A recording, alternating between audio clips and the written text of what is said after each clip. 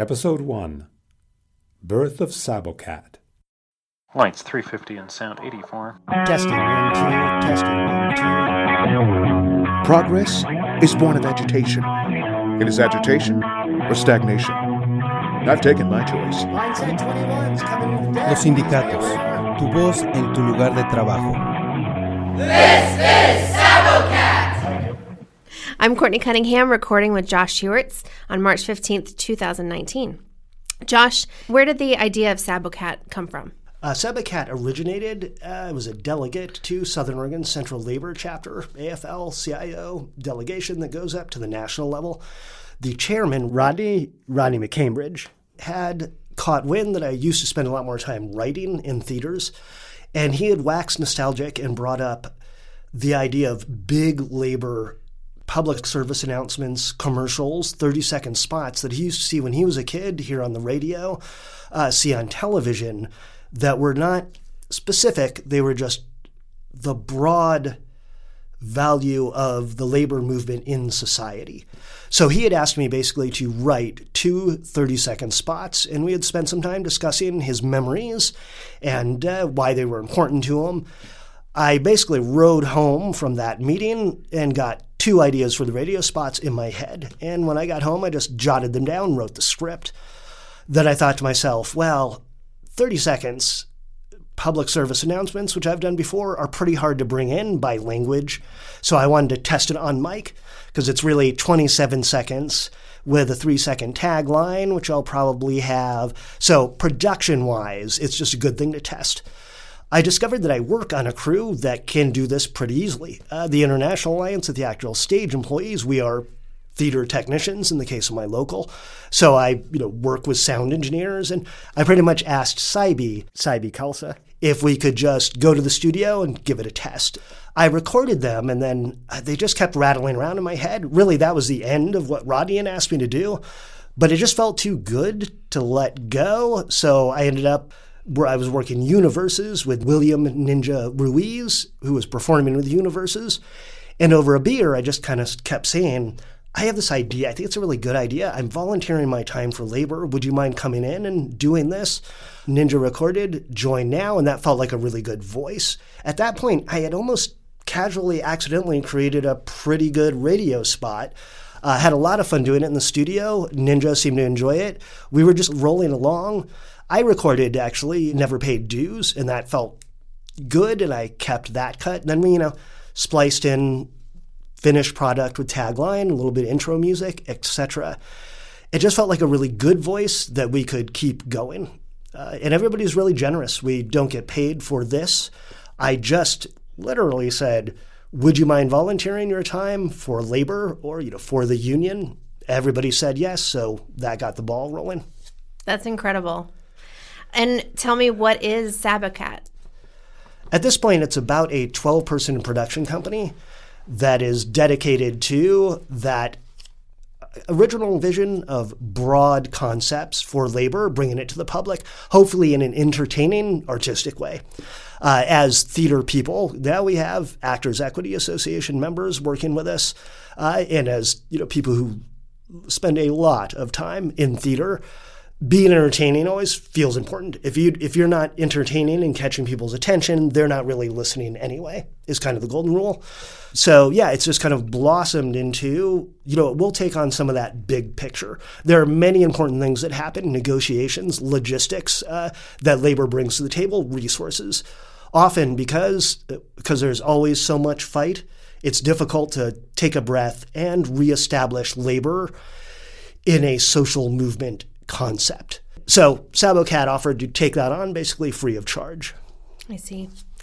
Why is it called SABOCAT?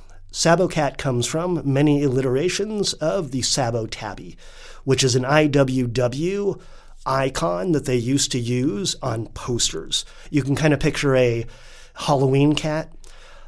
The original purpose, though nobody really knows its origins, was to indicate general strike. They needed something iconic and something that didn't say or use the word strike or sabotage. Because back in those days, you could literally get shot at for saying those words. This was early IWW stuff, industrial workers of the world. Before we enjoyed the federal safety guarantees that we have now, it was dangerous work. Also, unions are really the original melting pot, so they had a lot of immigrants, many of which didn't speak English. And so they need an iconic visual that they could publicize when it was time to really dig in their heels. And it was basically a work stoppage. Stop working, walk out of the job. That full power, philosophically, felt very important to the mission that SABOCAT is trying to fulfill. So we use that as our logo. That's so fascinating. I love that. It's so rich in history. Who is SABOCAT? There are about 12 of us now. There's Actors Equity, International Alliance of Theatrical Stage Employees. We have an engineer. We have about 3 or 4 rotating voice talent. I do most of the writing and most of the concept work so far. And we have editor, basically a whole lot of people coming together and just fulfilling production from beginning to end. Distribution is next, so we're working with a webmaster to put out somewhere where people can actually find the material and pass it along. Check the credits later. We'll have a full, proper list of everyone involved, or go to the website. Not such a small list of people for a volunteer-based labor project. Yeah, it added great. up quickly. That's excellent. How did you go about building it? Well, after it's written, I rough it for time. And so usually it's me on the microphone just saying it. And then I listen to things over and over again just to really understand. It's such a fast production model, and we're kind of flying by the seat of our pants. And it's a great luxury to be able to come up with an idea, write it down, and just put it to the mic. Then I get a chance to refine it. Finding the right voice for the piece is very key. Finding the people that match it is very key. And then I come in, I do a little bit of directing, though I have to say the voice talent really has, had a good understanding, has done a lot of work themselves. Then we have an opportunity to just tinker with it and raise the production value, refine it. So I tend to follow for this a rough cut method where it's just a rough cut of a new work. Then from there, it gets developed and developed and developed. Awesome. What's in the works? What pieces are you doing now? Let's see. Last, I laid down with Kevin Kennerly a 1908 Eugene V. Debs speech that I literally found in a free book on the sidewalk. It was like contemporary speeches of the 19th century. And so I picked it up and I was flipping through it and I saw Debs. Debs gets quoted a lot. He's the original humanitarian laborist. So less logistics, more philosophical. He was a pretty strong socialist. He was nominated as the socialist candidate in 1908. It's a beautiful piece that felt really relevant. So I got Kevin Kennerly, a great voice actor who came in and laid out the entire speech accurate to as it was recorded in 1908. So we're kind of working on editing that and putting together some nice intro music from one of the musicians who's in the local. One of our volunteers is a musician, has a great stock of Americana music that I think will really suit. And then another piece that's a little bit softer and funnier and trying to bring that speech into today's time. And then we've had a few discussions with not-for-profits about actually going out with seasonal workers, different groups in the community that are not labor, but are definitely their equivalent of rank and file. And doing interviews, cultivating them to create their own audio and their own kind of diaries. Very excited to see where that leads. All those are kind of in the works, working ahead. Can we hear any of those radio spots? Absolutely. I guess this will be a premiere. Yeah. Yeah, I hear you. That's just rough. They did that, and your boss actually said that? You shouldn't have to deal with that at work, especially at work. You're totally right. Is that even legal? Oh, I don't know what to tell you. Except you should talk to your union. What? You don't have a union? Then I do know what to tell you. Join your union now. Unions, your voice in the workplace. I've never paid a union and I'm doing just fine. What have unions ever done for me? I mean, sure, there's that whole ending child labor in America thing. standing up to corporate greed thing, and the raising wages for all workers, and fighting to maintain a safe work environment, and the 40-hour work week, and vacation, sick time, pensions, the weekend. But I never joined a union, and I'm doing just fine. This episode featured Courtney Cunningham, Joshua Heuertz, and William Ninja Ruiz. I'm Armando Duran, and we stole this end credit gag from Wait, Don't Tell Me. Now that we've looked back at the beginning of SABOCAT audio productions, let's take a little break between episodes to meet some friends of mine. Is it working? Yay!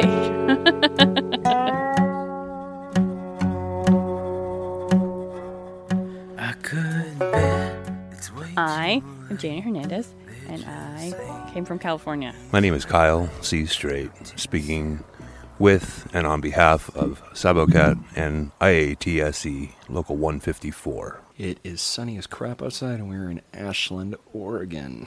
My name is Mozart Pearson, and this is SABOCAT. Hello, my name is Cesar Marin. I'm a stagehand at the Oregon Shakespeare Festival. I've been a stagehand there for roughly 6 years.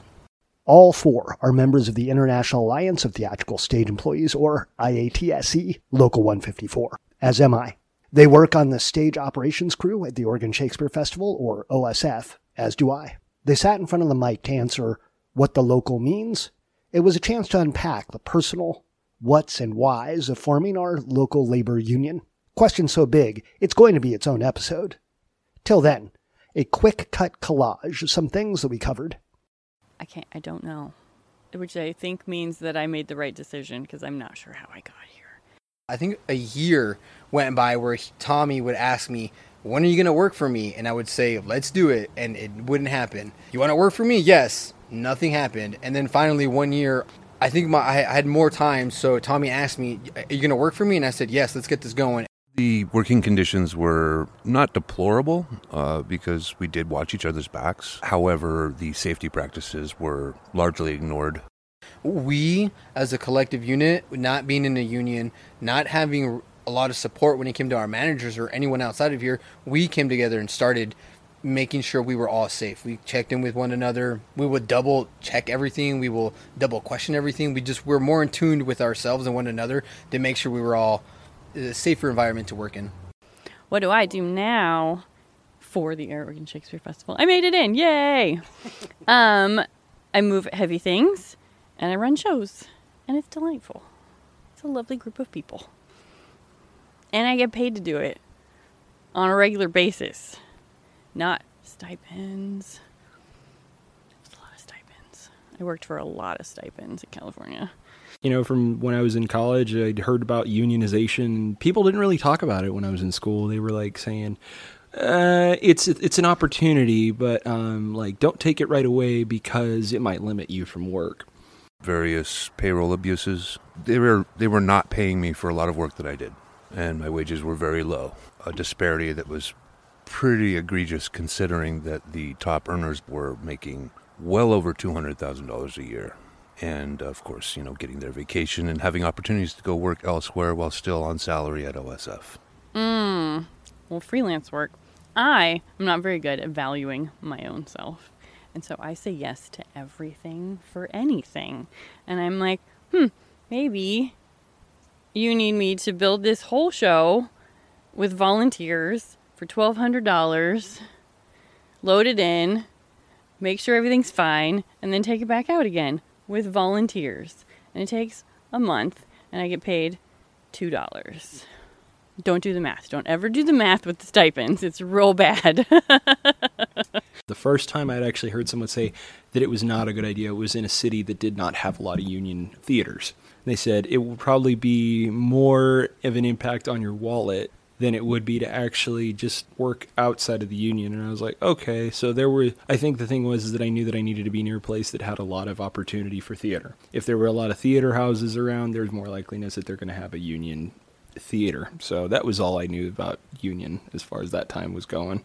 Being thrown into this situation, which was a shift, it was I was very nervous. I was very concerned with my own safety because I didn't get formal training. Here you are with these other groups of people who have been doing this for an odd amount of years. We were salaried workers, and so the opportunity to get the job done faster enabled us to get hypothetically paid more per hour. But what this did is it resulted in a substandard product. We were pretty much throwing smoke and mirrors up in front of ourselves as well as the audience, when our job is just to put it up in front of the audience. The first thing they had me do on my first day was put me right into the pit in the lift, right in the front of the forestage of Bomer, and I was like, okay, and I was not anticipating that I would have any welcoming as I was coming in, but I was just like, after the first time I got to meet y'all, I didn't even anticipate that you guys would remember my name.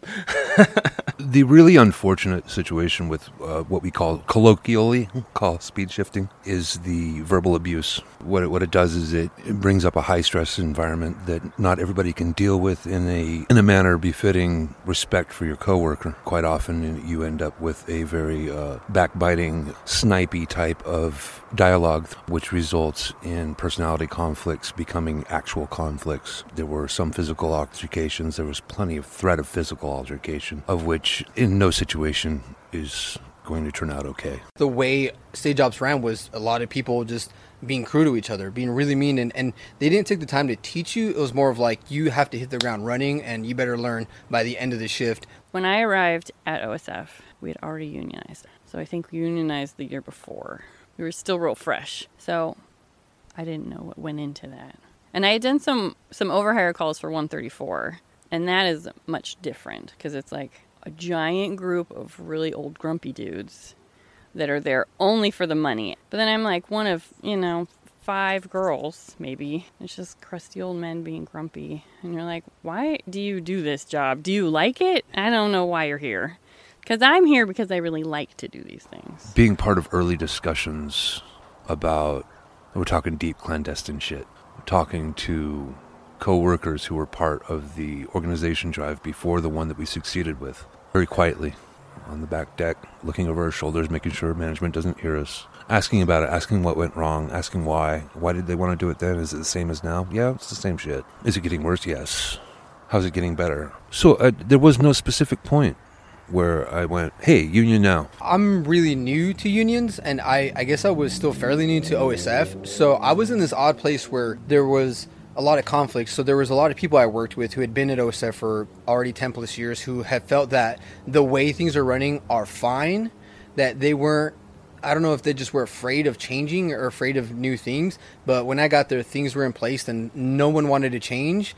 And I feel like once we started talking about unionizing, people were just more open to the idea of things can change, things can be better. No voice before. Voices were being suppressed at some point. It felt like there was suppression when managers would just tell people to just don't worry about that. Even simply just being told not to worry about that, that's just a huge violation, and I just don't think people were confident to know what their rights were. They need us, I think, more than we need them. We are more important to them than they are to us, because being able to have that opportunity and kinship, that was what the union brings to, as far as like the OSF, is that we bring this kind of kinship, and we're not going to be pushed around. We're not going to be thought of like as just meatheads.